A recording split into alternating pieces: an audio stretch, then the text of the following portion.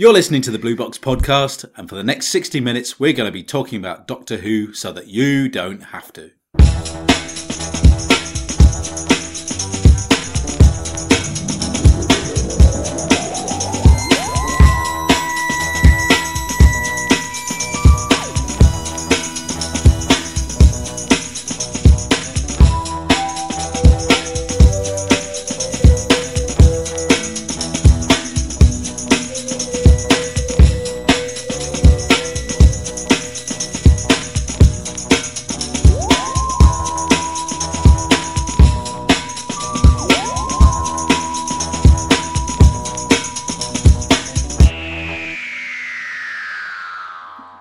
Hi, my name's Lee. And I'm Simon. And I'm JR. Go on, guys, whenever you're ready. I've already reviewed this episode. I've already reviewed this episode of Doctor Who. This episode of the podcast is on you guys now. Well, we should talk about the Christmas episode. We haven't had a chance to talk about We it. haven't talked about that yet. I haven't even listened. Have you reviewed it already then? Yep. Oh, I haven't heard that podcast yet. We're now in the middle of blooming January. Of course I've reviewed it. I was going to wait for you to turn up. Where are you at with your opinion of it, Lee? Because usually you have one opinion and then it completely changes. Yes, I've only seen it once. I saw it while I had jet lag, because I'd come back from Australia, so I was in a bit of a haze when I watched it. In a dream state, you might say, in fact. I loved it. I thought it was great fun. The fact is, the whole thing is a dream, right? Pretty much from start to finish, the whole thing's a dream. So within it, he could do anything he wanted. So there were so many people having a little whine about it afterwards, going, "Oh, Father Christmas," and la la la. And every time they mentioned something that was wrong with it, I just said, "It was a dream. It was a dream. It was a dream." Do you know one thing I saw? Anything you want. Who cares? It was really good fun. I loved it. After we did the review last week, I just looked at a few things online, and there were people saying, "Oh, why did you have to spoil it by bringing Danny Pink back from the dead?"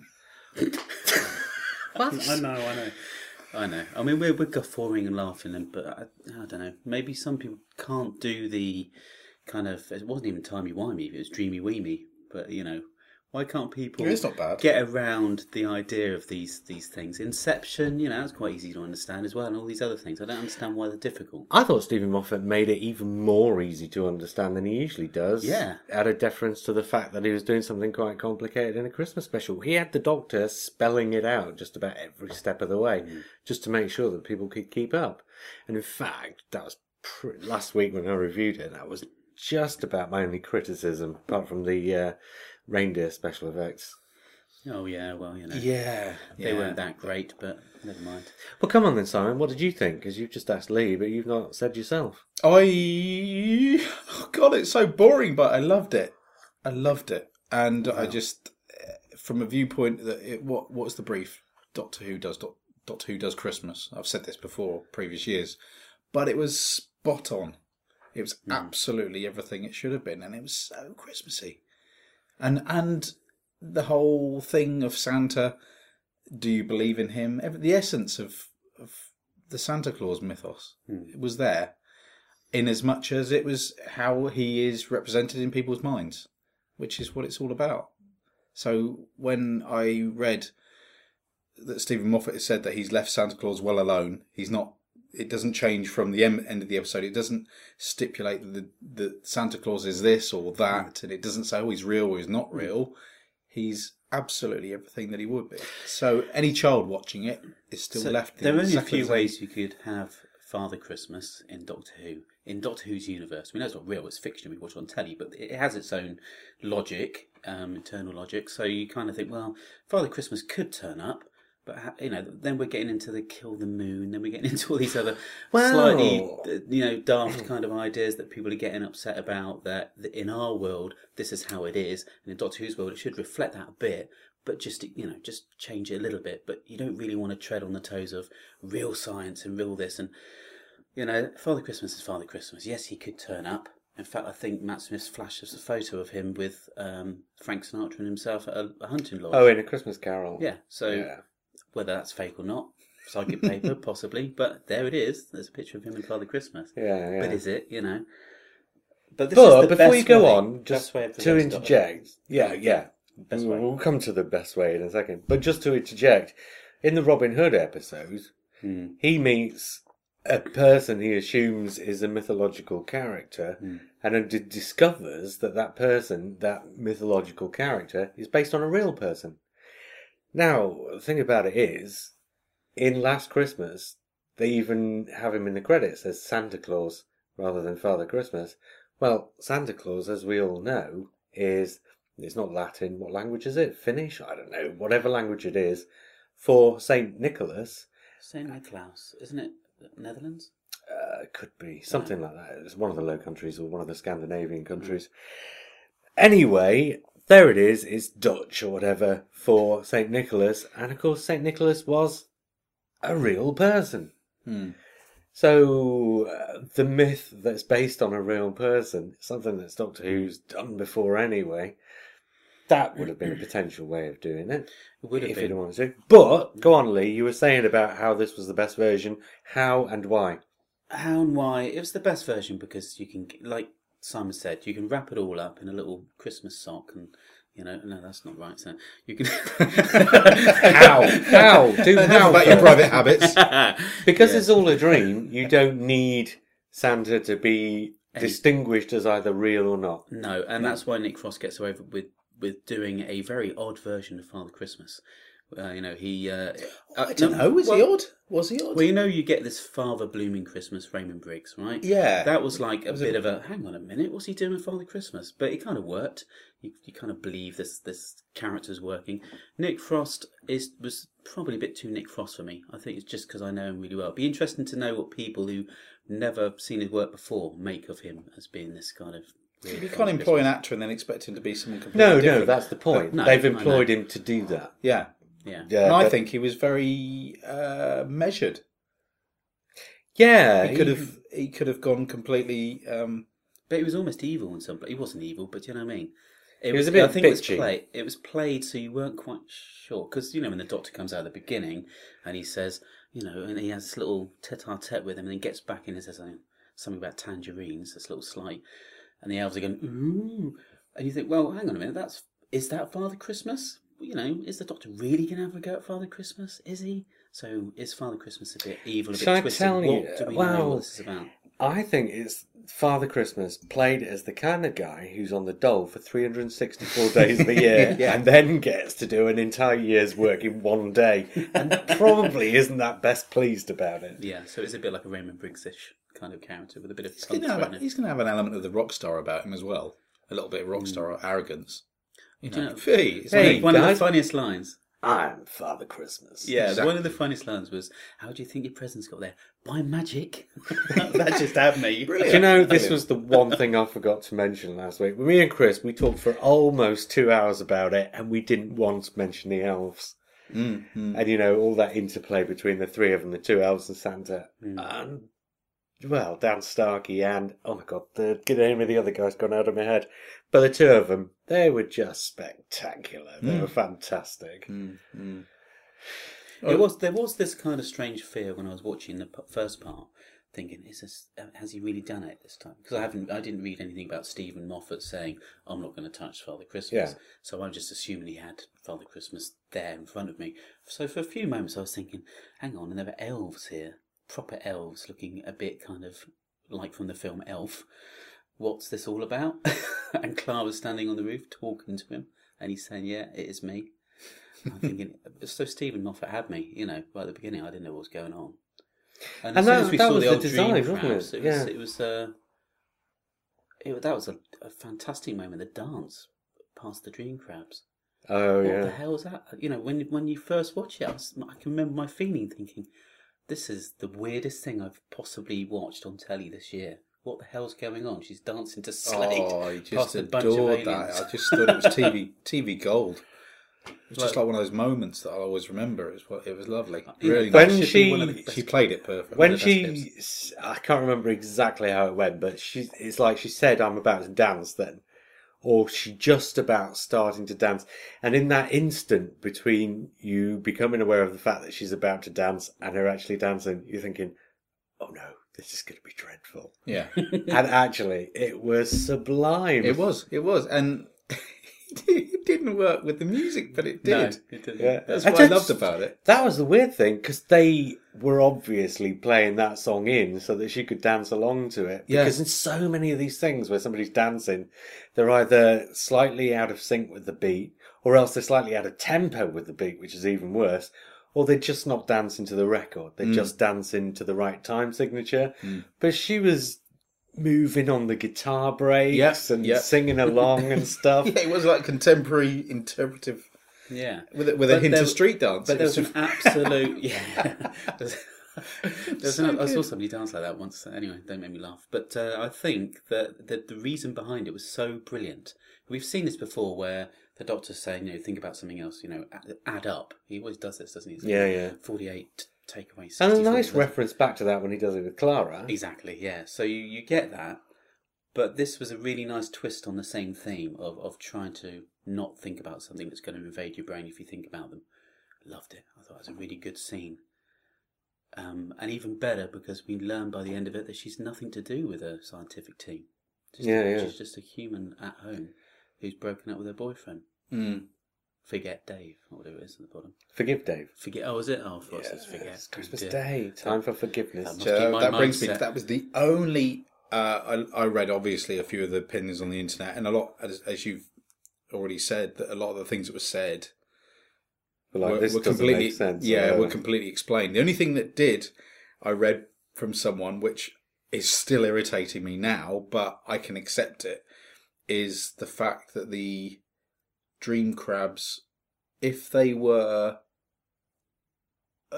people are saying, it's a rip-off of Alien, and you think, yeah, but they even quote that. They even quote that she had a list in front of her, didn't she? Where she was buying the DVD of Alien. It's an homage, isn't it? The fact that it's a bit deeper than that. I went into this in depth last week, but I'll do it again now for the benefit of you two, if you like. But carry on. There was kind of the explanation that they looked like facehuggers because she was interpreting like that. She was influencing the dream like that. So when she woke up, why did they still look like facehuggers? Why was the one that was still on Clara still look like a facehugger? Because... Go on, explain. Because in the script, they need to be attached to your head in order to be able to access your brain. Okay. Right? Yeah. And in the story, the 4 people who are in the infirmary need to have their faces hidden, so the 4 people in the control room don't recognise that they're looking at themselves. So it needs to be attached to your head and covering your face. Once you've made a decision to do a story where an alien is attached to your head and covering your face, you can either embrace the fact that you're doing the same thing as the facehugger, or you can try and pretend you're not. Okay, so you're taking a sidestep out of the writing process. So yeah, I understand that. From a story point of view, I can appreciate And in the fiction, yeah, she's intending to watch Alien that day. Something happens in her dream that resembles Alien a little bit in that they're attached to people's heads. What you don't see in the reality after they wake up is them coming down from the ceiling and having the tendrils and stuff. Yeah. The stuff where they come down from the ceiling and they've got tendrils and all that kind of stuff, that might be what she brings in the dream. What I did really I liked the opening up as they got closer. Yeah, that was interesting. Yeah. Because it was getting close to the reveal of the face, that they would suddenly, the moment they realised it was themselves, that's almost like them accepting the attack. Because I heard somebody else talking about that. They said, I didn't understand why they did that opening the face thing. Why did they do that? And that made psychological sense to me. That would have been ultra freaky if you'd have been in a room with 4 aliens attached to 4 strangers' heads or whatever. Not 4 strangers, 4 other people's heads. And then it opened and you found yourself looking at yourself. Yeah. Yeah. But isn't kind that... of a body snatcher I took that... Maybe I probably got it wrong. I only saw it once. But I took that as being if it had opened fully, that's when you're lost. Yes, because absolutely. Yeah, okay. Because she's walking through it for a reason. She's got to walk past them. They don't really explain why she has to walk past them. Well, that's the point. It's a dream. Yeah, exactly. So obviously the reason is that it's an instinct. It's an instinct. Instinct. An instinctive thing. Instinctive, not instinctual. The other thing I wanted to say was people saying it's an alien rip-off, blah blah blah, Inception and all that sort of thing. But. No one's I've not heard anyone mention the Suicide Squid and Red Dwarf. Red Dwarf. I was just about to say. I think it's so close to that. I'm amazed no one said, it's a rip-off of Red Dwarf. Yeah. Probably because Alien came before Red Dwarf, and Red Dwarf was homage in Alien, maybe? I don't know if you've seen the 'cause Suicide Squid. the It's squid essentially this creature that puts people into a dream state where they start having a collective Oh, I see what you hallucination. mean. Is that like The trap is the same. yeah? So, Yeah, it's so the they other literally side of it believe is like that. their particular characters is Probably one of my favourite Red Dwarf Has it got episodes. back to reality? Then? Back to It's reality. quite an old thing that's been done in science Oh, fiction before, though. So, I mean, none of these ideas are truly original. The best thing about this is that he's done it in Doctor Who, because Doctor Who's never done anything like this before. And in fact, last week, Chris and I said Doctor Who's never done a dream story before, but we've got Amy's Choice, which kind of is essentially a similar thing. But so I should apologise to the listeners for not mentioning Amy's Choice last week. Yeah. Well, I've not got a problem with the alien thing because, you know, you look at the 70s. I think somebody, again, it's great going back to Facebook, isn't it? Because you can kind of have a go at people and they can't have a go at you back. Well, they can. I've got some emails here. Oh, it's a podcast, didn't I? I keep forgetting we're being listened to. No, but somebody was saying, hasn't Moffat got any more original ideas? He keeps ripping off this, and this. And I was thinking, well, hang on a minute. Go back to the golden age of Doctor Who, which is what it's cited as, and it's all just ripping off old Universal films and everything Hammer else. films and Forbidden Planet, and that was the best period because it just stole very well. Doctor Who. I don't care. It's still. I'm very saying nothing's original. Doctor Who goes through phases, and actually, if you look at it sort of from the perspective of history, you can see the changes happening, and they alternate. It goes through phases of being a program that's about something to being a program that just entertains. The Hartnell years are quite educational. There's kind of a children's program meant to be teaching them stuff. And so there's historical stories balanced with stories that include moral dilemmas and that kind of stuff. And it's teaching children about history and about ethics. Then you go into the Troughton years and it's all just, installations being invaded by aliens. Then you go into the Pertwee years, and Barry Letts and Terence Dicks are quite fond of telling stories that are analogies for the state of the planet in the 1970s. So you've got stuff about the miners' strikes, you've got stuff about the end of empire, pollution, all this kind of stuff. Lots of stories during that period that are about something. Then you get into Hinchcliffe and Holmes, and to a certain extent Graham Williams. Hinchcliffe and Holmes do lots of rip-offs of movies. Yeah, and then theatrical. Yeah, and then Graham Williams does another 3 years, which is ostensibly similar, but is more literary than pulp film. Then you get into Christopher Bidmead, and again, he tries to make the series about something. And then Eric Saywood kind of goes back in the other direction and just makes it into sort of he tries to make it into sort of a hard-bitten sort of crime thing with aliens. And then you get into Andrew Cartmel, and although it's more in the terms of graphic novels, again, there's lots of allusions to other stuff as well. And Russell T Davies is a bit more like Barry Letts and Terence Dicks. There are lots of stories in Russell T Davies that are about the world that we live in. And Stephen Moffat seems to be doing Doctor Who just for fun again at the moment. And people seem to forget, when they're dissing Stephen Moffat's Doctor Who because it's not about anything, that their favourite doctors of the past are Tom Baker and Patrick Troughton, when it wasn't about anything. No, he's like in a big toy box, really. But he's also offered almost 3 different series in his tenure, isn't he? I mean, you get different flavours, different tones. I mean, Series 5, Series 6, a bit different to each other. The Series 5's got a bit of a Russell T Davies hangover. There's some things going on, feeling its way, and then you get the 6, which is its own beast. It's like a sound. Yeah. And you get the filmic season 7 AB, and then you get this again completely different, slightly darker, I suppose. It is darker, but it's more of this is the closest Doctor Who's ever been to being a sort of social drama, by which I don't mean sink estates and all that kind of stuff. Because if you look back at Russell T Davies' first series, which has got all those episodes set on the estate. And it's not about what's happening on the estate. The estate is just an anchor for the stories to take flight from. But Series 8, where you're telling the story of Clara and Danny, you have 2 entirely separate stories, but both of which inform the other taking place, one of which takes place on Earth and is about a relationship between a man and a woman who both have reasons why they're going to struggle with that relationship. Can they make it work? And that informs the story of Clara and the Doctor, her being the first companion who's never been a full-time companion aboard the TARDIS. And can you make it work going on adventures with the Doctor and then coming home and having your beans on toast? I absolutely loved that angle. I mean, obviously you can't play it forever, but the whole point of this was seeing whether it would work. And it was something different, and we hadn't really seen it before. I mean, with Rose, like you say, she went with him. She wasn't coming back and forth. She wasn't at home. And So this was a really interesting moment where she falls in love. She has somebody, but the Doctor still can't let it go. He keeps coming back and taken away. And I really enjoyed that. Whereas that seemed to be grating on a lot of people. Oh, can't she just get on the TARDIS? Well, no, because the whole series isn't about that. The whole series is about her relationship with Danny and then her relationship with the Doctor and the adventures happen in between. Caretaker's great. I love that one because you get all three of them acting brilliantly together. And also, just one more thing about the Clara and Danny relationship that people seem to, again, be kind of moaning quite a lot about. I think the fact that he's always sitting on the settee, just looking at the telly. I mean, we moaned about it, Simon, for a bit, didn't we? It's like, oh yeah, why would she be going out with him? He's such a misery, just sitting there doing nothing. And she's quite kind of like, completely different.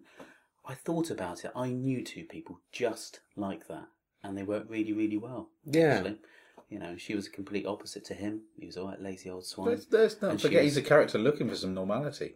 Well, actually, he wasn't a lazy swine. He had a nasty bit of, He had something history, bad in his past. and he's just... and now he's getting over it. Yeah. He's But also a man taking yoga in his life. Because Doctor Who is like this fantasy adventure series, right? The stuff with Danny Pink, you can only see little bits of it. Yeah. So you only get to see the conversation that takes place while they're on the sofa, for example.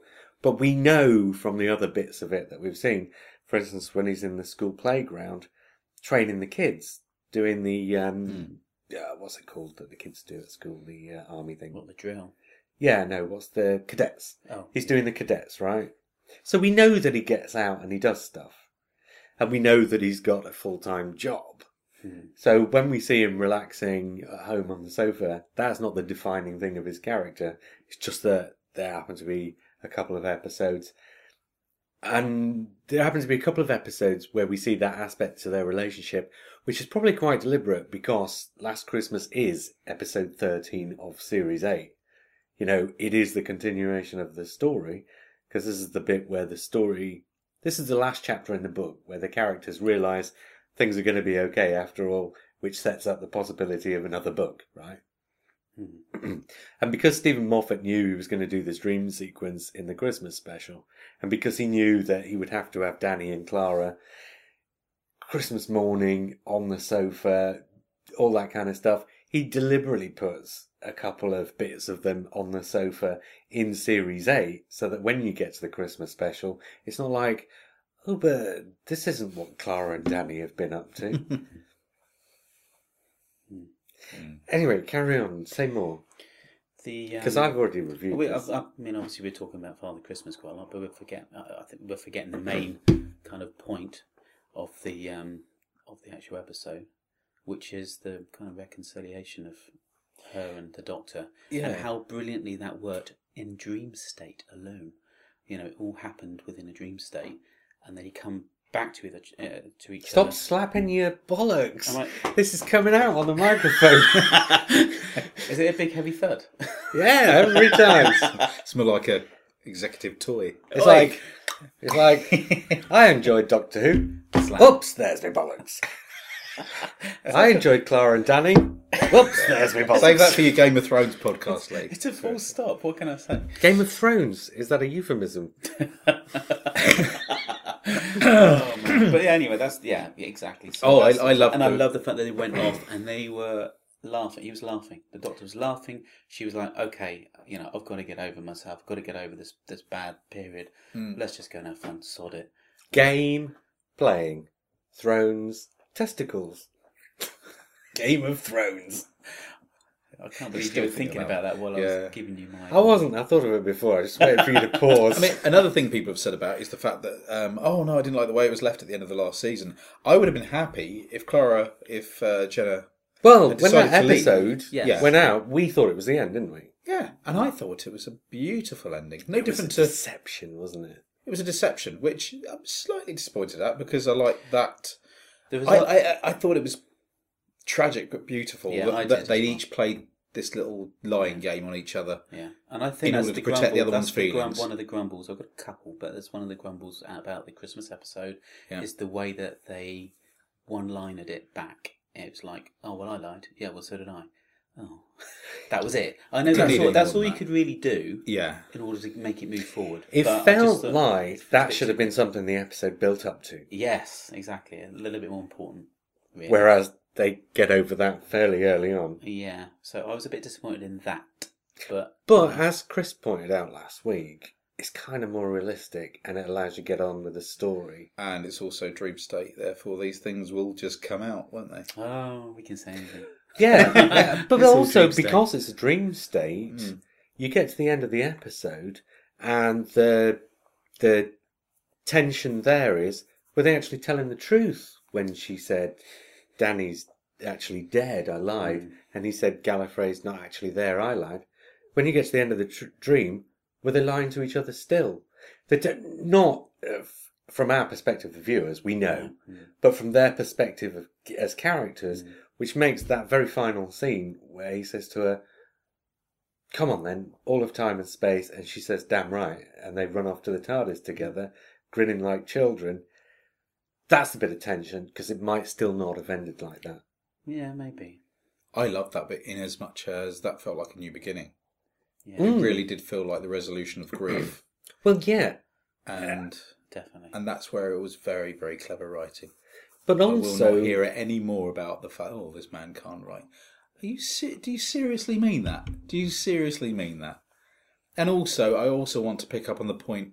Oh, before you go on, hold that point in mind. I will. But also, you said it's a new beginning, but also the scene where the Doctor realises who he is at the end of Death in Heaven, where he says, I'm and then pauses because he has to think about it. And, I suppose some people read that scene as him doing a big speechifying bit like Matt Smith might have done. It wasn't. It was the opposite of that, insofar as I'm concerned. It was him realising something and it spilling out of him. It wasn't a speech so much as just random thoughts spewing out as he realised who he is. And that's the point at which... And people have complained that Series 8 was too much about Clara and not about the Doctor. And I will contend that Series 8 was all about the Doctor. And Clara was the facility that allowed it to be. Mm-hmm. And that speech at the end where he says, I'm an idiot with a box who can go on and have an adventure.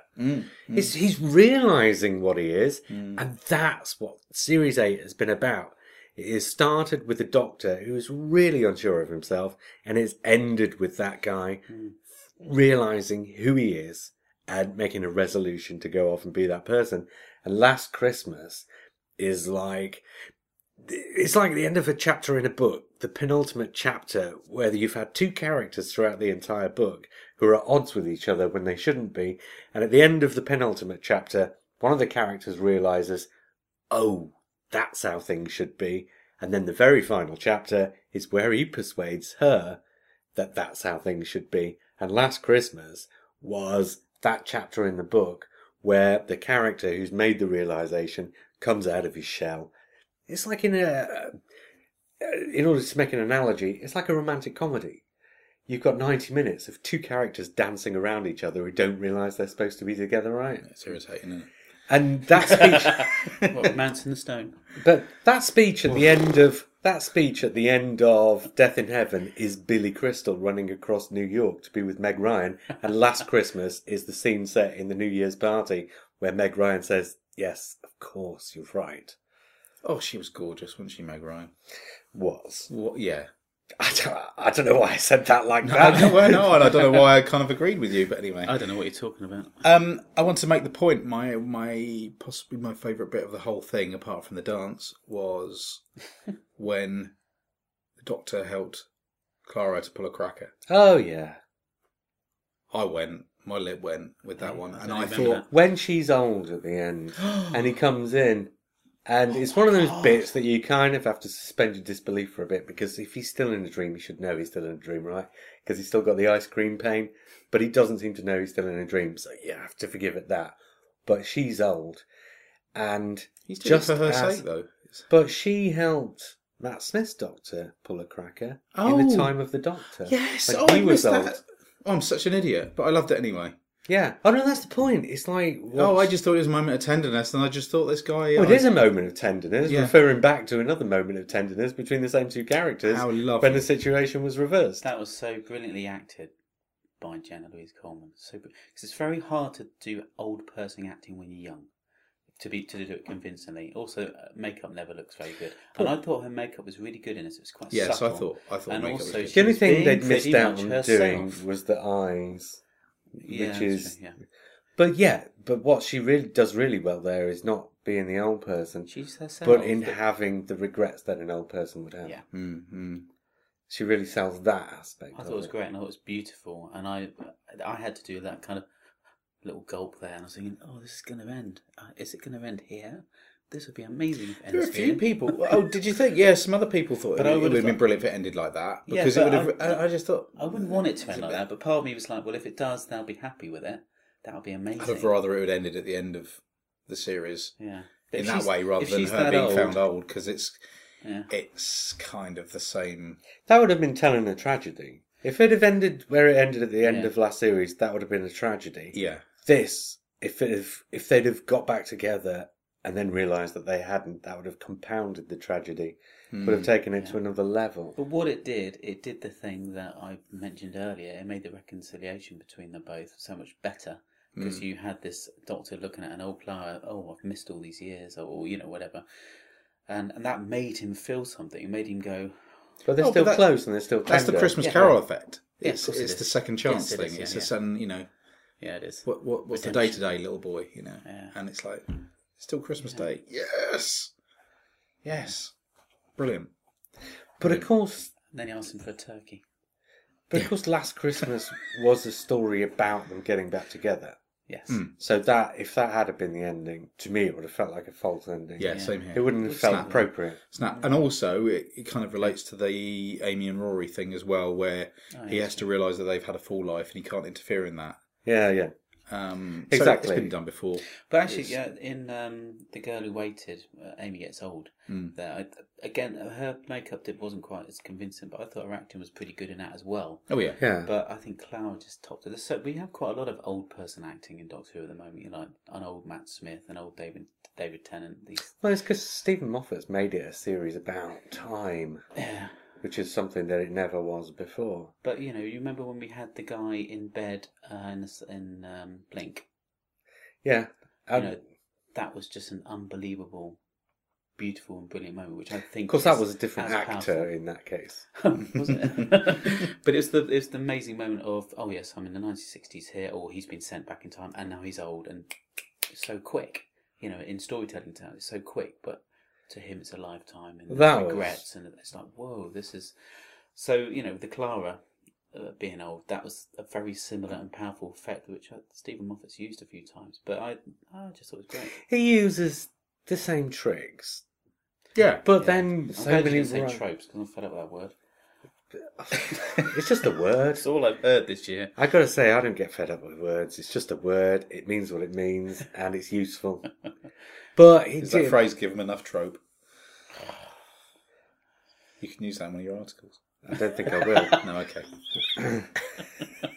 But the point is, Stephen Moffat does use a lot of the same tricks, but then all authors do. Yeah, they do. So if you go back through Russell T Davies, you see the same things over and over again there. But because I keep saying this, it's because the things that Stephen Moffat do are so distinctive that they stand out more when he repeats them. And oftentimes, he doesn't simply repeat a trick. What he'll do with the trick is either modify or enhance or emphasize it in some way so that he does something else with it. So he might use a similar trick twice, but the second time he uses it, he will use it to achieve something different from what he achieved the first time. Mm-hmm. So these are the things that are in his storytelling armory. And if he just told the same story over and over again, then fair enough. But what he's doing is, in each of his 4 series that he's done, and let's count Day of the Doctor as a 5th instance, even though it's just 1 episode. In each of those 5 instances, he has told a different story using the same tricks that he usually uses, but the end that he's achieving in each of those occasions is something different. For Series 5 is about the reconciliation of Amy Pond. She starts that series as a broken character. She ends that series as a fixed character. Mm-hmm. The Doctor turns up. Stephen Moffat does something amazing in the 11th hour. He has the Doctor turn up in the companion's life when she's 7 years old. Mm. And then coming back 12 years later when she's 19, or whatever it is, I can't remember. I think that's right. Which isn't creepy, by the way. But this is something that's never happened in Doctor Who before. Mm. And Stephen Moffat makes something wonderful of it. But, and I don't think anybody gives Stephen Moffat credit for this, he's a writer who understands that when you do things like this, they must have consequences. So when the Doctor comes back and Amy Pond's 19, and then again when she's 21 or whatever it is, she's a broken character. And Series 5 is the story of how a broken character who has this kind of obsession with the Doctor, which you would have if this imaginary person turned up when you were 7, except they weren't imaginary, but you're the only person who knows that, and everybody else in your life is telling you that they were, comes back 12 years later, and it's still the same day for him. Of course she's broken. And at the end of Series 5, she's gone from being somebody who's obsessed with this imaginary person to somebody who is now at a place in their life where this imaginary person can just be a friend in order to allow her to have the relationship with her husband that she was never going to have when she originally agreed to marry him because she was still broken. Now she's fixed. Now she and Rory can have a fulfilling life together. That's the story of Series 5. Series 6 is the story of the tragedy of River Song, the character who has been stolen from her parents in infancy and has spent the entire time between then and becoming an adult being programmed to be an assassin, a killer, and falling in love with the one person that she's been programmed to kill, who can never love her back. And so Series 6 is the tragedy of River Song. Series 5, the mending of Amy Pond. Series 6, the tragedy of River Song. And of course, Series 7 is the sci-fi series, where it's, about the Amy Pond, the Clara Oswald lost through time. Then you've got the Day of the Doctor, which is the story of the fixing of Gallifrey. And in a way, that's the fixing of the Doctor, because the Doctor has been a broken character ever since Russell T Davies brought him back to television, and this is the way he fixes himself, by fixing Gallifrey. And then in Series 8, you've got a Doctor who's at the start of a regeneration cycle that he was never supposed to have, and is filled with self-doubt, because when something like that, it's like if you went to the doctor and said, I've got a cold, and the doctor says, actually, you have got a disease that is so bad, you've got 3 months to live. And you reconcile yourself to the fact that you've got 3 months to live, and then 3 months later, you go back to the doctor's and say, right, it's time. And he says, oh, hang on, and pulls a syringe down off the shelf and gives you the cure. You are going to spend the next day after you come out of the doctor's there expecting to be a dead person. You're going to question yourself. You're going to think, I've survived. What is the thing that has caused me to survive? Have I deserved it? You will question all sorts of things about God and stuff, whether you're a believer or not. If you're a believer, you'll question whether what God's done to you by making you think you were going to be dead for 3 months is a very nice thing to do. And if you're not a believer, you're going to question whether this miracle cure that turns up is an example of the fact that God actually exists. The doctor that's at the start of Series 8 is in that place in his life, and at the end of Series 8, he's fixed. So Stephen Moffat has done all these stories throughout his series, but he's used these tricks to tell these stories, and I promised that I would let you two guys talk tonight. I was going to say it's almost like a hollow victory as far as getting that. Yeah. In as much as he still hasn't saved Gallifrey. Gallifrey is still lost in his head. Yeah. But it's not destroyed. It's not destroyed, no. But, I mean, without getting into too many personal details about my situation, we've been in the situation with my family where we've lost a couple of family members, and we've obviously benefited from that. And it's kind of changed how our lives are. But at no point can we celebrate that. Yeah. No, that's what I was going to say. What Joe said was correct, but you need that fuller anyone who's lost somebody in their family and they've got some... Yeah, it's a fuller impact. There's a guilt thing going on as well, obviously. And I think that was played so well with Peter Capaldi. It's like you say with the Cure thing with the Doctor, but just imagine that he's also got with this 17 thing as well, and 18 families behind him that are still stuck in that situation. You can't do anything about it, though you really, really wish you could, and maybe you can, but you're just inches away from the... And you know what? So he doesn't really... Next year, he's going to tell, well, maybe next year, maybe the year after, and maybe he won't. But, the way Stephen Moffat has been telling stories about people getting fixed, next year, it would be perfect if he tells the story of how the Doctor and Missy, the Master, who have been arch enemies, having been great friends when they were kids, have to come back together to save Gallifrey. Have to mend their differences, have to mend one another in certain ways, and will Missy, because every time you regenerate, it resets your character. So although you have certain of the same things that are sort of current throughout all your regenerations, the potential for change is there. So the potential exists within Missy to become a good person. And we've already seen at the end of Death in Heaven, her plan was so insane. But what she was doing, her plan was, I'm giving you a present, Doctor. And you can read that as she wants him to be as bad as her. But you can also read that as she wants to make up with him, and she's just so buggered in the head that this plan is the way she thinks up to do it. It's like your dog bring you a dead bird, isn't it? It's that. But the Master... Like the cat does, yeah, exactly, yes, exactly. But the Master's always been twisted ever since day one. We just know this. The way he kills people, shrinks them. The way he does this. They're all really weird and horrible ways of killing people off. And why would you become a vicar of a church and and pretend, in order to raise the devil? In order to raise the devil, you just go and raise the devil. You wouldn't pretend for a while, but no, he's got a bit of a twisted theatrical side. He wants to be a vicar for a little while because it turns him on in that kind of weird way. So the people question are is, evil and strange and weird and are we seeing a Master who's going to turn out to be a goodie, but one who's still rotten in the head? I don't think she's going to be a good one at all. You could argue that John Sims' Master did that at the end anyway, though, didn't he? He did that same, It kinda, but he won, didn't he? Again. Did he? Yeah, he won when he got shot. He won because he didn't regenerate. He made the Doctor. Well, no. End of Time. Well. Oh, sorry. Yeah. When he saves the Doctor and saves the Earth from Gallifrey. Yeah, but at the end of that, he's the guy who seals Gallifrey back off. Yeah. I always wondered whether there was an ulterior motive, but I don't think there was there? It's just like an instant... It's an instinct, going back to that word you couldn't find before. It's like, yes, maybe this is what the Master is. The Master has been broken, and maybe because the new series does things on a slightly more sensitive level in certain ways than the classic series would, where the classic series would say, right, here's a villain, and you just have to take it on trust that they're a villain. Nowadays, the series tends to examine motives and tends to rehabilitate people. Yeah.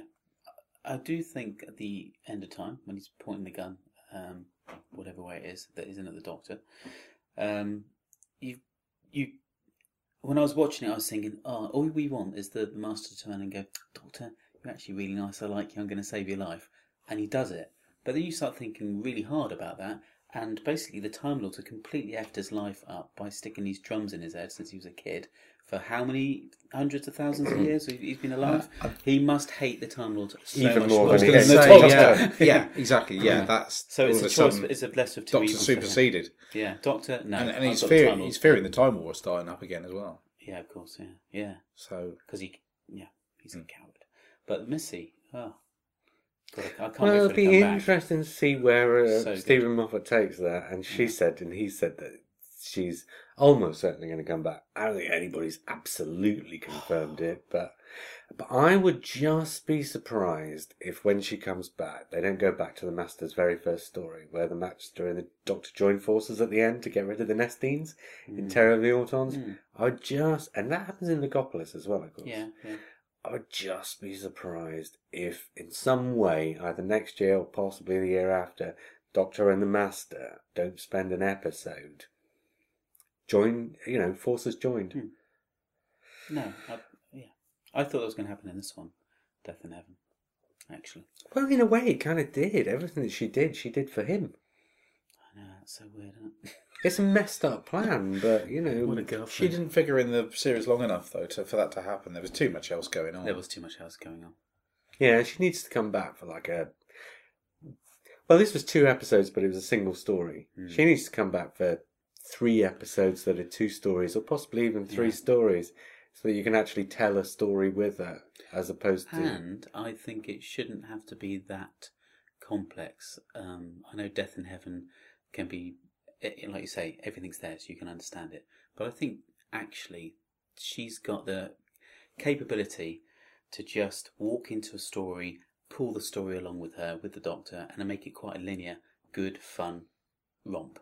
And it can still be deadly and strange and a bit odd. We don't have to have amazingly complex timey-wimey.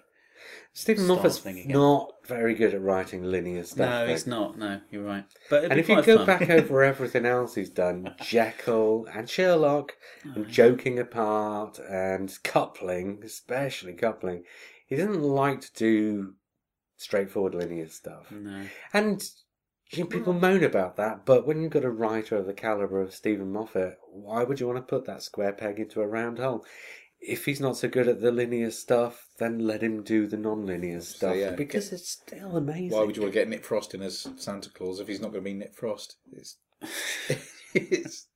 That's true. I'll have to rewatch that. I love Nick Frost. Now, do you know what I think? Out of all the comedians that have been in Doctor Who, he's probably served it the best. He's done the best job. Speaking of which, have we seen today's news, which will be old news by the time this podcast goes out? Paul Kay. Oh, yeah. Do you know who Paul Kay is? Yeah, comedian. He's I think he's great. Well, I think he started shooting yesterday. We're recording this on the 6th of January. Series started up again yesterday. Pretty sure they're recording episode 1 first. And Paul Kay's in it. Oh, I hope he's got a good part. He was a good actor. Or maybe he's the magician who has an apprentice. Oh. What magician? Oh. the name of the episode at the end of the Christmas special. I didn't see it. What? I closed my eyes. Oh. Drew back the curtain. Game. Oh, Imagination never lets me take the blame. Who sang that? Go West. Oh. Bet you like that, didn't you? It was the 80s. It was White Soul Boys, wasn't it? It was, yeah. Yeah, well, yeah. Yeah, but I loved the Blow Monkeys. I know you did. But their first album was jazz. And it is very different from the rest of the stuff they do. Can you say that word again? Jazz. Jazz. But if you get past the Blow Monkeys singles, because obviously they put the most straightforward stuff out as singles, if you get to their albums, there's actually some really interesting stuff on their albums. It's often the case, though, isn't it? Yeah. And then Dr. Robert goes on and does a series of absolutely breathtaking solo albums that are nothing like the Blow Monkeys. And then he was an arrogant bugger, though, wasn't he? He was. Yeah, he was a bit of a prick, to be honest. But, Jackson Pollock was a bit of a prick. Yeah. In fact, not just a bit of a prick, he was a complete prick. Yeah. And look at what he achieved. Yeah, absolutely. What did he achieve? Jackson Pollock. He made number 5. Right, that's not a euphemism. He did some brilliant covers for the Stone Roses, I'll tell you. Did he do the lemon as well? On the front of the cover. I don't know. When you say, did he do the lemon? Are you Are you talking about that Keith Lemon bloke? Have you got some emails there? Are we done talking Last Christmas? Last Christmas. 9 out of 10 for me. The title of Last Christmas. It's a Wham song, right? Yeah. Yeah, when she walks into the infirmary and they say, "Are we putting a record on?" I really she hoped said, it wasn't going to be that. I thought it was going to be that. I I'm love so that glad it wasn't. Slade song. I don't care what anyone says. I know people are sick to death of it. I love it. But I like the Wham song. I don't. Yeah, it's a great song. I don't think the production on it does it any favours. No. I think if you look Great at what pop song. Yeah, if you look at what George Michael does very soon afterwards, on Faith, but more especially on Listen Without Prejudice, and the songwriting's not that dissimilar from Last Christmas, but the production is light years away. Cowboys and Angels, what a song. Mm-hmm. So just imagine... And it all goes right. Have you heard his version of True Faith? We've said that before, haven't we? True Faith. But can you... Did he ever re-record Last Christmas? Because I can imagine that if he'd have ever re-recorded Last Christmas, that might have been a very interesting version to hear. What, in his state now? Have we gone off on one again? Yeah, we have. Last Christmas. No, it's about Last Christmas, isn't it? But I thought the title was a good title as well. It was... I do like titles. And actually... Well, what they say, every Christmas is somebody's last Christmas, which is why we all come together at Christmas just in case. And this is propensity for tragedy at Christmas as well, isn't there? You know, something bad always seems to happen around Christmas, but it's all to do with our focus, isn't it? But people do worry about that. But it's also because it's in the depths of winter. And, you know, going back over generations...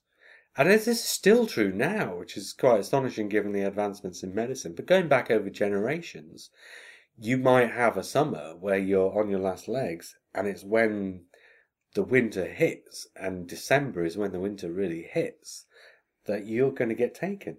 You're a barrel of laughs, aren't you? I've just been to Australia, and it's their summer over there. Yeah. Yeah. I mean, anybody who's listening from Australia is just going to say, yeah. We know. But to me, it was a revelation because there's Christmas out there, of course. It's Christmas around the world. But it's not in any way, shape or form the Christmas that we all know here. The cold Victorian landscape that we live in. Do we live in a cold Victorian landscape? The little tiny urchins that come up and sell oranges. They really do. You've been spending way too much time in Candy Street, haven't you? But over in Australia, he even stroked his moustache then when he said that. Yeah. There's no atmosphere whatsoever. It is the middle of summer. I just could, Santa was walking around. Just so you know, the first time I spoke to you after you came back from Australia, all your sentences went up in the air at the end. Did they? They did. They really go up. Yeah, that's everyone. The way it is. It's just the way it is, mate. Yeah. Anyway, there it is. But and no sign of any Doctor Who books out there. Okay. Right. I've already marked Last Christmas with a 9. Simon. Yes, I said earlier a 9. It's a 9 for me. It's not a 10 because it didn't have that something. I don't know. I think it did have that something, but I think the fact that Moffat over-explains it just a little bit too much for my taste, and the pretty poor reindeer, and the scene on the sleigh at the end, which is a great scene. I like that, actually. Yeah, it's a great scene, but there are just the odd moments during it where it's sort of verging on being in Dr. Widow in a Wardrobe territory. Yeah, so for those things it loses a mark, I think. I'll give it an 8 because it's not quite a 9 and 10 for me. Because you've not watched it again, yeah. Possibly, but I just think I loved it. I loved every minute of it. I thought it was great fun. But strangely enough, I'm still a massive fan of the Sycorax episode and Runaway Bride. I thought those two were just so much massive fun, ridiculous. I definitely think it was the best Christmas episode. It's light years away from each other. They are completely different, but for some reason, I have still got this fondness for the silliness of the RTD stuff. I think it's the best Moffat. Oh, then again, I like Christmas Carol as well. I don't know. It's an 8. That's why it's the marrying of it being a Christmas episode and it being a Doctor Who with something that's really quite nasty going on. Yeah. The more you think about it, the more nastier it gets. Oh, yeah, these creatures that attach themselves to your face put something through your skull and start eating your brain, dissolving your brain, but give you nice dreams so that you'll let them do it. That's, that's Ark in space territory. It is, yeah. But you could have even gone further if you wanted to, because it's a dream state. I know we have Father Christmas, that's pretty out there, but you could have even had the entire... It could have been like the Mind Robber. It could have been like the Mind Robber. It could have been completely out there. giant tangerines walking towards you. No, but it could have been completely mental in a storytelling sense, and I think it was almost like he was playing it a little bit safe in the dream. But I think he needed to tell a story, and if he'd have gone off the one, it would have been too. It's a joint dream, though, isn't it? It was a. Yeah, but I think what he was doing was he was telling a story, the dream story that's really out there. But then the dream within the dream, where they're a base under siege, is for the viewers. It's like, I could go somewhere insane, but it's Christmas Day and people who like Doctor Who are watching this. So what I'll do is I'll make this portion of the story insane, and I'll make this portion of the story the most Doctor Who we've ever made Doctor Who. So that somewhere in between, where you marry those two ideas together, you're getting the best of both worlds. Whereas if you'd have gone off and done the Mind Robber, people would have just started throwing stools at the telly or whatever. Stools? Yeah. Where do you live? Chairs, yeah. Do you live in a bar? No! I mean, like monkeys. Chimpies. Yeah. That's a chimpies. It's like a shortened version of chimpanzees. Chimpies. Just like chimpies. That'd be your child screaming I upstairs. have a daughter We just screaming. laughed about poo, that's what it is. Well, she might be throwing stools around the bedroom. It wouldn't surprise me. Just like her mother. Okay, I'm going to ignore that. I don't think it's worth the time. Ian Martin says, and this I should have read this out at least a fortnight ago, if not 3 weeks ago. Trying to be still. I've got my elbows on the table now to read the emails. And I've just realised I've put the elbows on the table and now I can't move them about. So I'm trying to be very still. Ian Martin says, Dear Blue Boxers, just a quick note at Christmas to say thank you for all the many hours of genuine entertainment you've given us this year. The insights, the opinion, and the increasingly discursive letters from Sharak Jizz, who has confounded TV theorists with a new way of reading televisual texts. The onanistic adolescent reading of Doctor Who is a long overdue re-evaluation of the franchise. My own early works in this field, the curiously unpublished How to Make Peri-Peri Sauce, touched on this nascent critical standpoint. But I feel Jizz has really moved the goalposts so that lesser theorists' efforts merely bounce off the impressively inflexible woodwork. I wish each of you a wonderful Christmas and a Happy New Year, and I hope 2015 brings something wonderful into the lives of you all, and that is not a euphemism.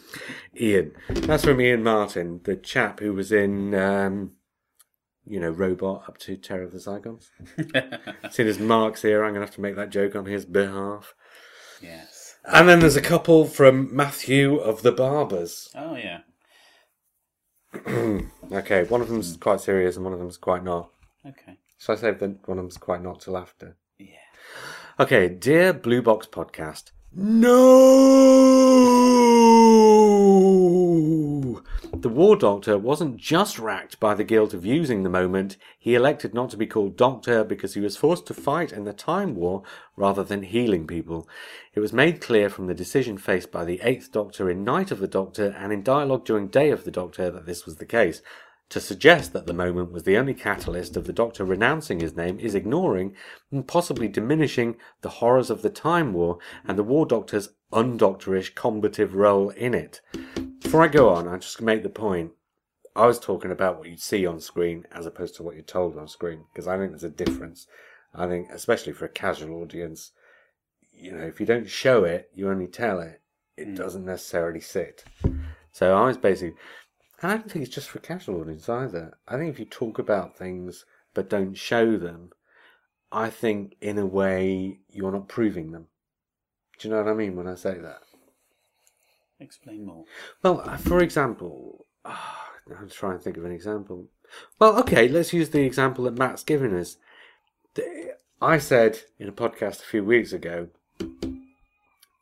that the War Doctor shouldn't really be called the War Doctor because it's only when the guilt that means he loses his name, right, is the guilt that the doctors that follow him feel because it's not till he uses the moment, which is virtually the very last act of his regenerative life, that he does the thing that means he loses the name, and establishes the guilt.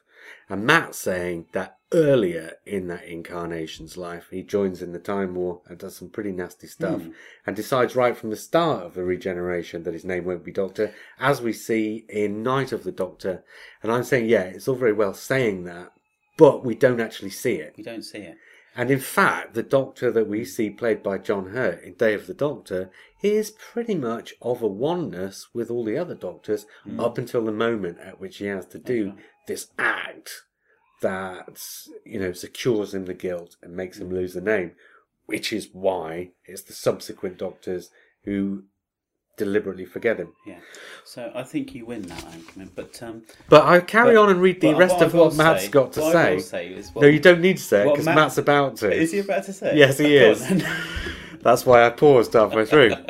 Matt goes on to say, it's what makes his character so interesting and why I'm imagining the stories in Seasons of War, available via a good charitable donation, plug, will be such a good exploration of what Doctor Who is and isn't. Love, Matt. I knew he was going to say that. Yes. Yeah, it's true. That's exactly you know, it won't be for a television audience, but Declan May and Warren Fry from Radio Free Scarborough, their anthology of stories, which should be more or less out by the time this podcast goes out, will put the bones on that Doctor. At least for people who follow these things. Yeah. And it is an unauthorised anthology, but it is all for charity. So, and I mean, you only have to Google Seasons of War, Doctor Who Seasons of War, whatever, or find Declan May, or even find any of the three of us. We'll point you in the direction to get your hands on it. We're all connected. Oh, there's a lovely juicy bit of text he's just put out on Facebook. Really lovely. There's all kinds of secrets that we've been watching and seeing and looking at recently. There's a nice short film. Lovely. Has any of that gone out yet? Not yet, no. No, the teaser's gone out. Teaser's out. Yeah. Oh, yeah, but the short film itself. We've seen rough edits. Yeah. We're smiling. Yeah, it's fun. I mean, there's all sorts of stuff. It's kind of a shame that it's not an official book because... you know, as good as George Mann's book, it was George Mann who wrote the book. Yeah. As good as his book was, that's kind of scratching the surface, isn't it? It really is. Whereas this is really getting into the bones of it. And in fact, George Mann's written the story for this book, so it's not like this book is in competition with his. His is the official one, this is an unofficial one. Yeah. And in a similar way to the way fan fiction has far outstripped whatever amount of stuff was on the telly. Seasons of War is kind of outstripping what George Mann's book did in terms of how much we see of the War Doctor. Yeah, because we see his entire age. You know, from his early incarnation, or his early part of his incarnation to his elder self. And I think that's the genius of this, really. It'd be fascinating. Because I think we've all written for this, right? But what's fascinating is that we don't know what the other stories are. Actually, me and Simon do know quite a few of the stories because we did help definitely with a few kind of bits and pieces. But, you know, we don't know what's going to happen. Is there going to be a connection between all the stories? Are we going to see something that builds, you know, to a crescendo? Or are they separate stories? Are there going to be little links? He's going to do a Moffat. We don't know what Declan's completely up to. So, you know, there are sections that we've been involved with, but not all of it. And I'm really excited about this. You know, reading other people's stories. Can't wait, in fact. Well, you're going to have to, but probably not when this podcast goes out. There's a bit of timey-wimey for you. We have weeks to wait. Now. Actually, the genius of this book is actually my story. It's quite true. Yeah. You've not read my story? I've not read. No, I've not. You're read. I've read it. It's only one line, isn't it? Is it only supposed to be one sentence? The last Time Lord. The last Time Lord in the universe was alone in his TARDIS. There was a knock at the door. That doesn't work, does it? Yeah, that was it. It's brilliant. I Am a Fish or something. That's Knock by Frederick Brown. No. But also, wasn't that inspired by somebody else's short story? And what Frederick Brown was did a rewrite of it to give it an extra level of depth. I don't know. Probably. The story, Knock, the short story is the last man on Earth was alone in a room. There was a knock at the door. Yeah. Which is, you know, that's it. That's all you need. Yeah. Right, let's get back to Mr. Barber, because his second email came in a little later on, and it said, Dear Blue Box Podcasters, one quick question, going back to another podcast from a few weeks ago. If, as you suggest, ice warriors aren't susceptible to the cold, why does turning the heat up in the moon base in Seeds of Death incapacitate them? Love that. No. And I'll tell you what, I replied to him, and I'm just going to read my reply out rather than explain it any further. And I said, the answer to your question is the same answer as you'd have to the question, why do people continue to call the Ice Warriors, even after it's utterly, blatantly apparent to anyone with half a brain that that's not their name? The answer being, of course, Terrence Diggs. It's true. You've got to love him. Yeah. But yeah, Terrence Diggs writes Seeds of Death. Yeah.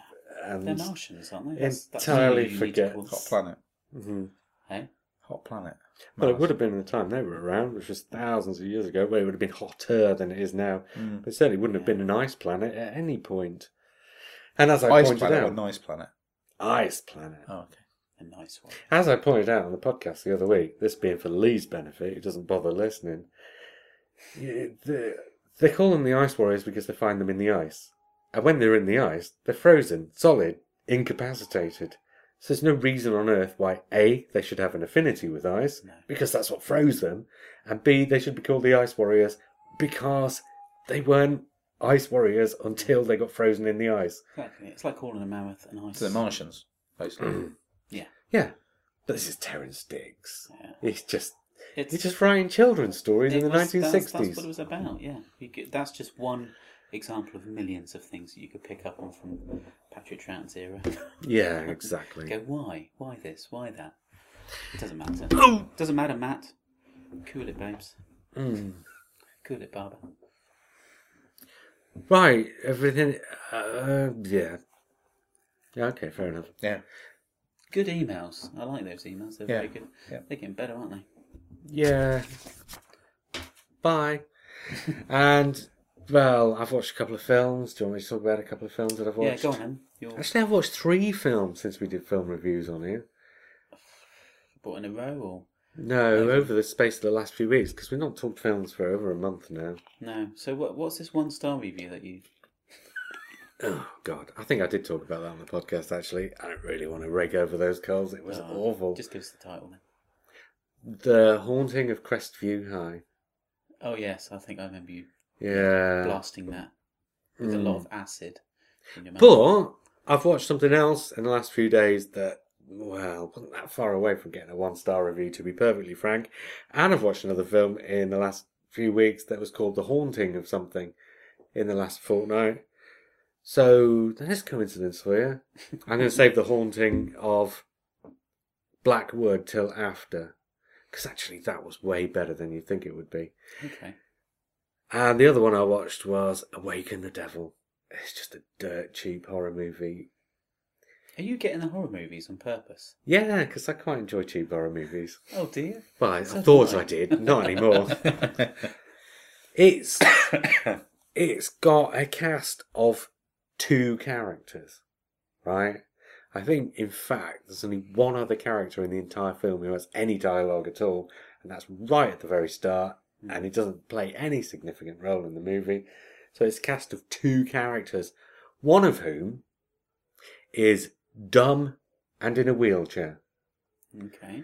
Which, you know, in a movie in which there's a cast of a number of characters, a character who's dumb and in a wheelchair wouldn't be a problem. But in a cast of 2 characters, somebody who's dumb means that at no point during the hour and a half running time can you have a conversation. So the film is entirely free of conversations. Right.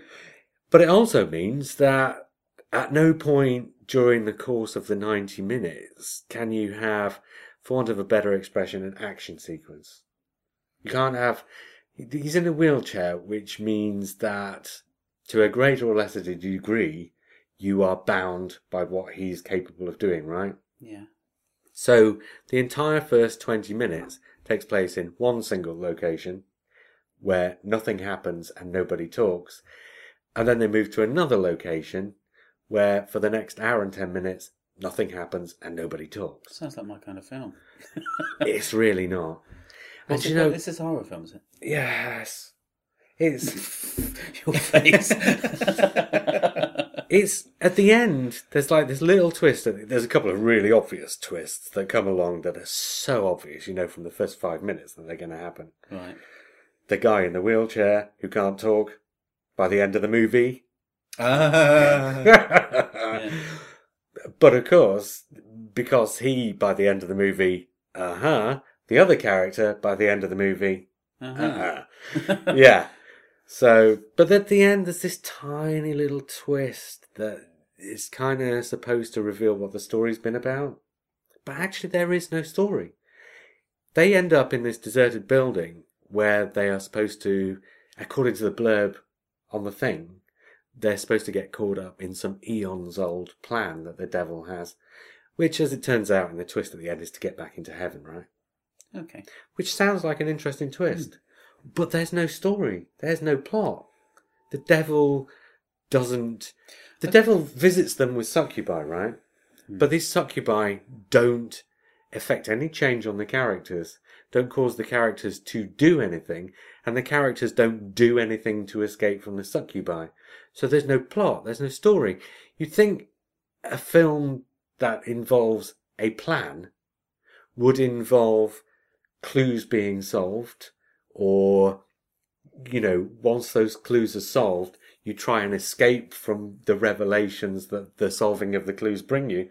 There are no clues. There's no solving of anything. There's no running from anything. There's no running to anything. There's just two guys in a room staring at the walls, and about every 20 minutes they get visited by a succubus, and then they go back to staring at the walls for 20 minutes until you get to the end of the film. It is absolutely astonishing. And the only thing that saves this film from being a 1-star movie, well, maybe two things. The revelation at the end, because the way the devil wants to get back into heaven, I thought was quite a clever twist. It's probably been used before, but I hadn't seen it. So, yeah, it's been used before in The Wicker Man, actually, but I've not seen it used in this context. Okay. The other thing that saves this movie, almost, is, have you ever seen what was the Philip K. Dick adaptation with Keanu Reeves that involves the animation, the rotoscoping? Scanner Darkly. It's not rotoscoping, it's called rotomation. Okay. Which, instead of... Looks a bit like Nightmare.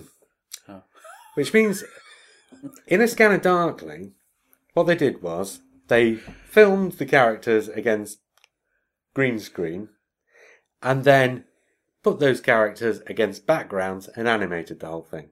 So it was basically a cartoon that looked like reality. In this film, what they've done is, they've filmed the characters against green screens and then dropped them into photographs. And that's it. But then and you know how film is 25 frames per second instead of videos 50 frames per second, so you don't have the smooth motion on film that you do on video. Well, this appears to be 12 frames a second. So not only are they against photographic backdrops, but it's also incredibly hideously jerky. It does make for an interesting experience, and I did give it 1 extra star on that account, but it is not an experience I would recommend. That's a shame. What about there was no atmosphere then? Because, I mean, obviously, you know, because some 70s, I mean, okay, Whistle and I'll Come to You, right? M.R. James. There is no real story there, but it builds an atmosphere. It builds an atmosphere. It's just but every time the succubus turns up, or the succubi turn up, because everything else is photographic backdrops, and these two guys who've been filmed and then had the colours washed out and set against the photographic backdrops, when an animated succubus turns up, it's like Who Framed Roger Bloody Rabbit turning up, and any atmosphere that you might have been attempting to build, but then no story and no dialogue, so there's no building of atmosphere anyway. Any atmosphere you might have... And the thing is, the director and the writers throw a few things early in the film to kind of make you go, ooh, I wonder what's going on here. But as it turns out, those things are A, irrelevant, and B, illogical. So, without having a moment... What were they trying to do? Were they trying to make it like an art film, or what was it supposed to No, I think it's just a low-budget horror film, and what they wanted to do was make it look a bit different to stand out from the other low-budget horror films that are around. It failed. As you say, that's a credit. I mean, there's a credit to them. You could do something like... A bit like, do you remember there was a TV adaptation of the comic strip Jane? Do you remember the? Yeah, I the old- remember that. Yeah. Yeah, With Glynis Barber from Blake 7. that's right. I'm gonna have to dig that one out from somewhere. Yeah. You're right there. But that did it really interestingly, because it set her against black and white drawings, didn't it? It did, yeah. Yeah, and because it was setting her against black and white drawings, the remove was so dynamic that it worked because it was a thing. Whereas in this, because they haven't got the whole hog and animated the rotoscoping, it's just this weird halfway house that, every single still frame in the movie is interesting. But it's when they start moving that it just, because there are so many scenes where it's just a shot that goes on for like a minute and a half before it cuts to another shot that goes on for a minute and a half of people not doing anything. And it cuts to a skull with bits floating off it. and a clock. But they're not moving the story forward is the point. Yeah. If they were not doing anything and the story was moving forwards, that would be okay. You could build atmosphere like that. Because then the story might become about them doing nothing. But the story's not about them doing nothing. It's just that for some reason they've written these two characters in like this so that they can do the twist of the one in the wheelchair who's a mute switching places with the other one at the end of the movie. I guess there was a script at some stage where somebody read through it and says, "Oh yeah, that's going to work." It's very hard to tell. It's got It's got two credited writers and based on a story by a third one, which is astonishing. I mean, I'm not saying there's no talking in it at all. One of the characters monologues. I was going to say a lot, but he does it about 3 times for about 2 minutes, so it's probably not that much at all. And the mute character has a little chalkboard on his wheelchair, so there are times when the other one will say something, he'll chalk something back, but it just doesn't work. No. I mean, I don't think there should be a set process for making a film. I'm not saying that you should start with a script and, the standard way of making a film, but in a situation like that, where it's so dependent on very few characters, it's got to work. There's no story, that's the problem. If things It could be happen like Waiting for Godot, but waiting for Mr. Devilow instead, couldn't it? It is.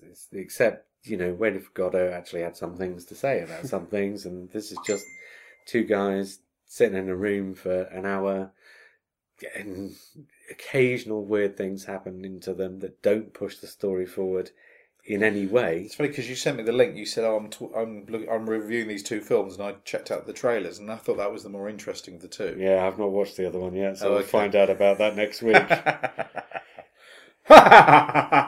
Yeah. But the other film I watched just a couple of weeks ago, just before Christmas, was called Haunting of Blackwood, and I would recommend that. Oh, good. It's... Yeah? Is it a lost footage film? No. Or found footage No, film? it's not a found footage film. And it's not really a horror film either. You'd think from the title and from the advertising that it's a horror film. It's really not. 3, there's a fourth who comes in halfway through the story. Strangers find themselves in a cabin in the woods. And you think, right, this is Evil Dead territory.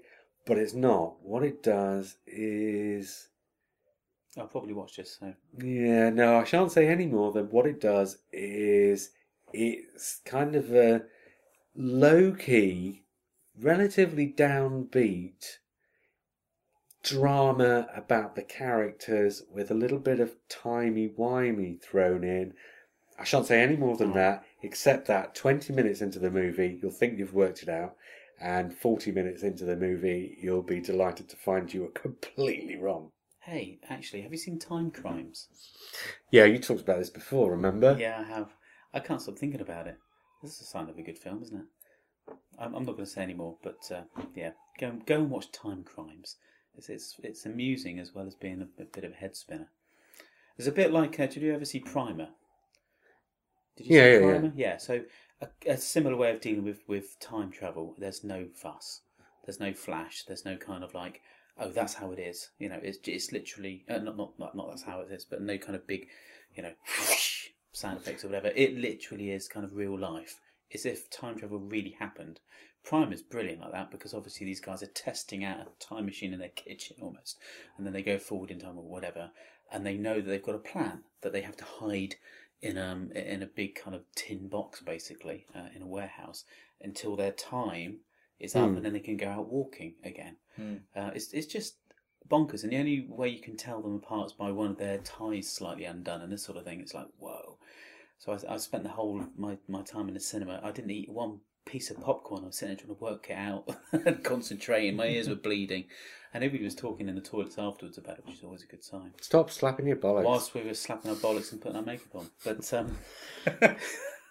I thought Primer was another one of those head-twisting, excellent concepts. And very incredibly low budget. Well, this one, Haunting of Blackwood, it's not really a head twister. It kind of is, but it also kind of isn't. It's fairly simple, and it doesn't do lots of twisty-turny stuff that you have to work out. It basically sets up the story, and you find things that... There's a couple of really big clues at the start that send you off on a complete red herring because you read the clues the wrong way, even though the clues are also available to be read the other way. But it doesn't take you through twists to get there.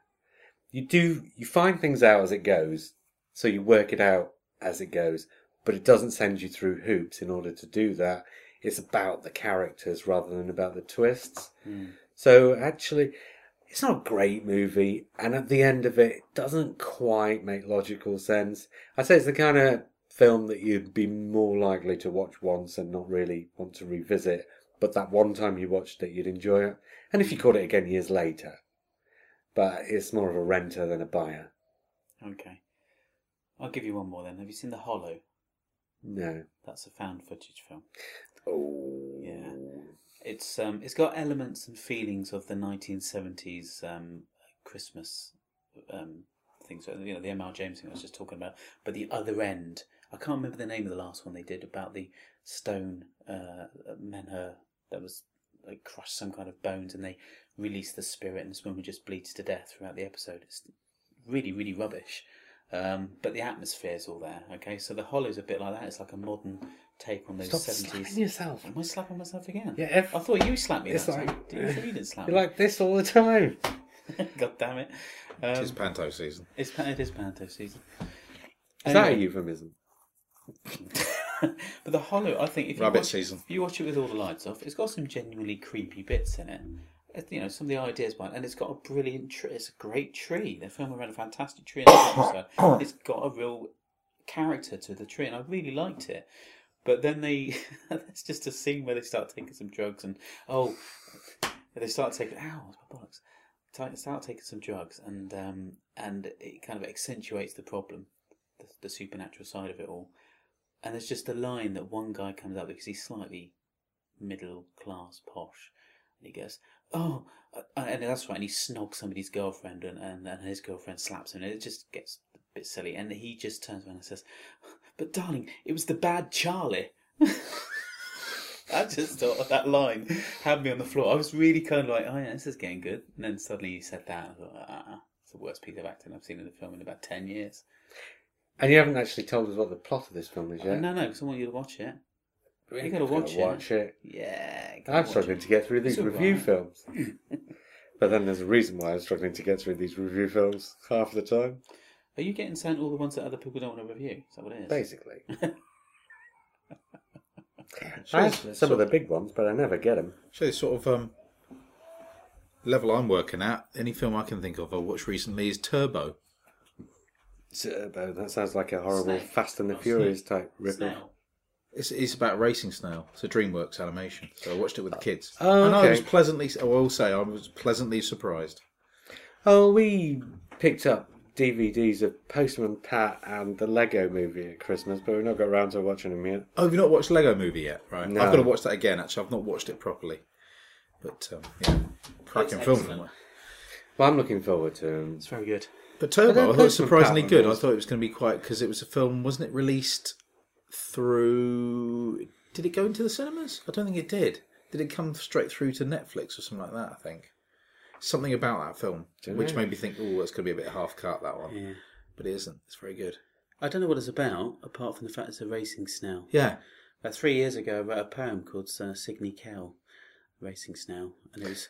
Whatever's going on, Lee's been there I've done it. before. Yeah, you've had the I've been idea there. before I've then. done it. Yeah. I'll read it to you one day. It's pretty good. I had to write it for a competition for the slow. library. It was the Olympics year. So I wrote this thing about a snail, and I had to, tell the kids to write a poem, and they said, well, you write one first. So I wrote this one, which I was quite proud of. Then I thought, this will make a good film. Do you know, all that time Lee spent in that box with Stephen Moffat actually sent him into the future so Lee could come forwards, have all these ideas, and go back and have them in the past. Yeah, he saw Turbo. Yeah. And thought, I'm having some of that. He did. But yeah, no, it's quite predictable, as you'd expect. But it plays out to the point where you just entertained. The kids will love it. So it's very good. Yeah. I don't. So you're slapping your bollocks now. Am I? Yeah. Oh, God, everybody's slapping their bollocks. Right! And of course, did you watch the first episode of Broadchurch? Series 2? Oh, it was on last night. No, It I've was. Sky Plussed it. Okay, I won't say anything then. All right. I won't say anything. Are they all dying? But only as much as I was really surprised. Oh, okay. Well, I'll find out later. Yeah. All right. Right, then. Well, so for this week, then, I was JR. I was Lee. I was Simon. And you know what, guys? I am done with talking about Doctor Who.